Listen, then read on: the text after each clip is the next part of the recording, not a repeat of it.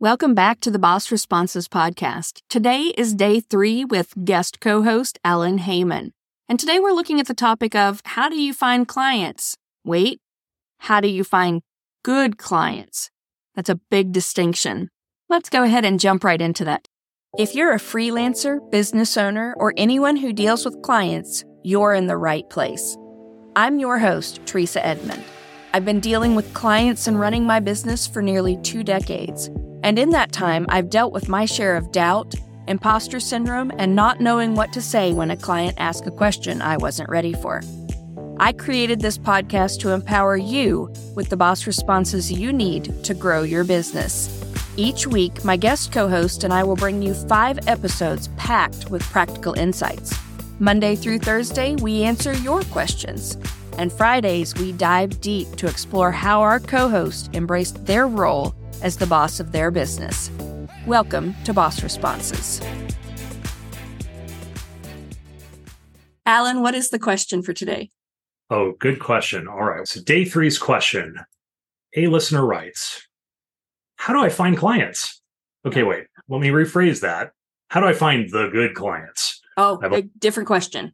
Yes. I've only been freelancing a couple of months, but I bring years of corporate experience with me. I know my stuff, but so far my clients have been on the lower paying end of the spectrum. When I see other freelancers in my field talking about their rates, I know I'm drastically undercharging, and this isn't sustainable. Not to mention the clients I'm finding are, to put it politely, difficult.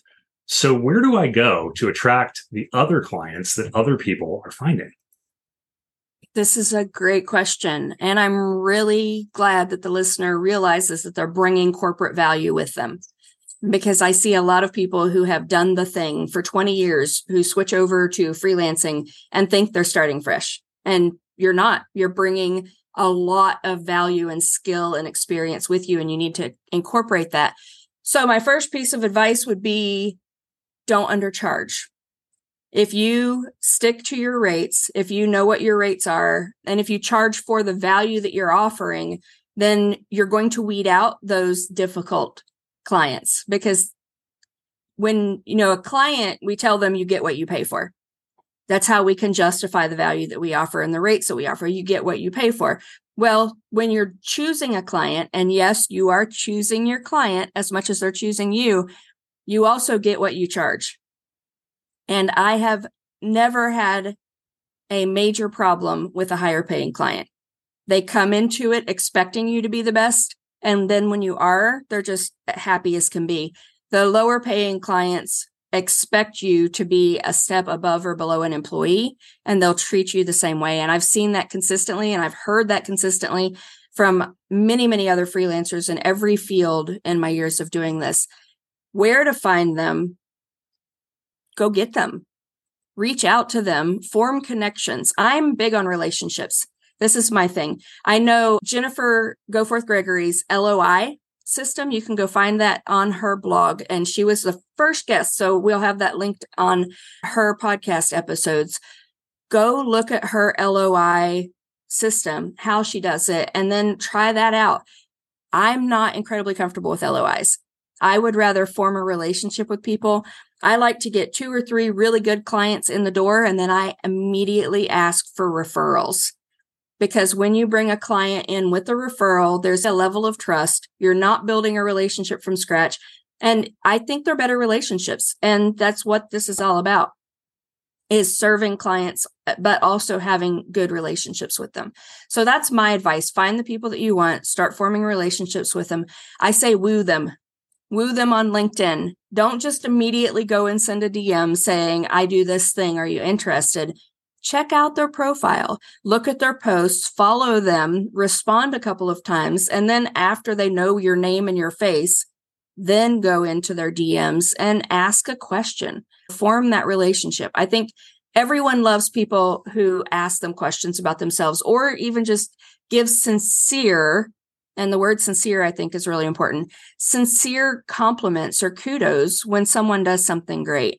And then those relationships will turn into either good clients or people who will send you the best clients. And that's always been my experience. Check out Jennifer. If you're not listening to Ed Gandia's podcast, do that. He has a lot of information on this in his podcast. And then try things until you find what works for you, because there's no one way to find clients. Just there isn't.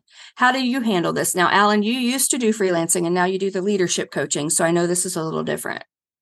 Yeah. So it's word of mouth and referrals just the same. And in my line of work, obviously, there's a very vast range of what people are charging, depending on their level of experience and depending on who their clients are and how they're found. I think what's really important is using your existing network and letting them know what you're up to and being able to hold yourself out there as that new thing that you're now taking on if this business is new to you, and asking for help once in a while. Hey, is there anybody you think I should be talking to? Is there anybody you think might be a good test for this new service that I'm developing?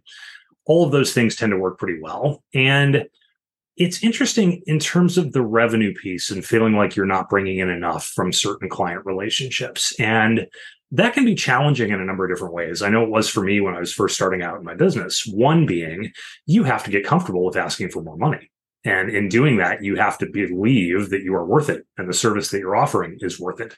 Then it will follow. Secondly, there is this kind of scarcity mindset that I think bedevils many of us at the beginning and sometimes not at the beginning, which is, I don't want to leave money at the table. You know, maybe a $1,000 project is good enough because it's money in hand, even though there might be a $10,000 project kind of waiting in the wings somewhere. So it requires becoming comfortable with saying no to some of the lower dollar stuff in the belief that the higher dollar stuff will come. And in my experience, it will. It's just a matter of time.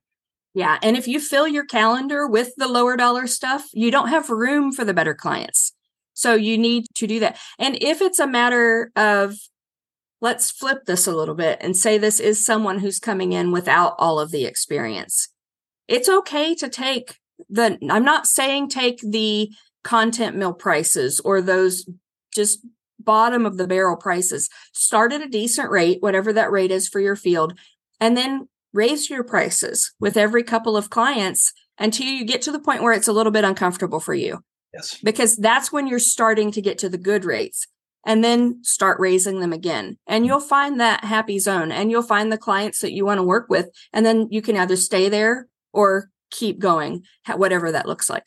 Yes. And I would say also be in community with fellow practitioners. You know, yes. The community of the audience for this podcast being one example, fellow coaches for me, in that you never know when there's something that somebody who does similar work cannot take on for whatever reason, including, by the way, that it now pays too little for what they are demanding for their skills, but might just be the perfect fit for you. Or it's a capacity issue, or it's a subject matter issue. So that is an excellent way to build and maintain relationships and also find work is through other people who do similar work to yours. I have found that looking at it as a zero-sum kind of competitive atmosphere helps no one. But in fact, being collaborative helps everybody. Yes. Huge on collaboration. Big fan here. Lots of clapping. Every time I turn down a client, I offer to refer them to another writer. So I love when other writers network with me because I learn what they do. I learn about them. I learn when they have availability in their schedule, especially if they post this stuff on social media so that it's out there or in the groups that I'm in with them.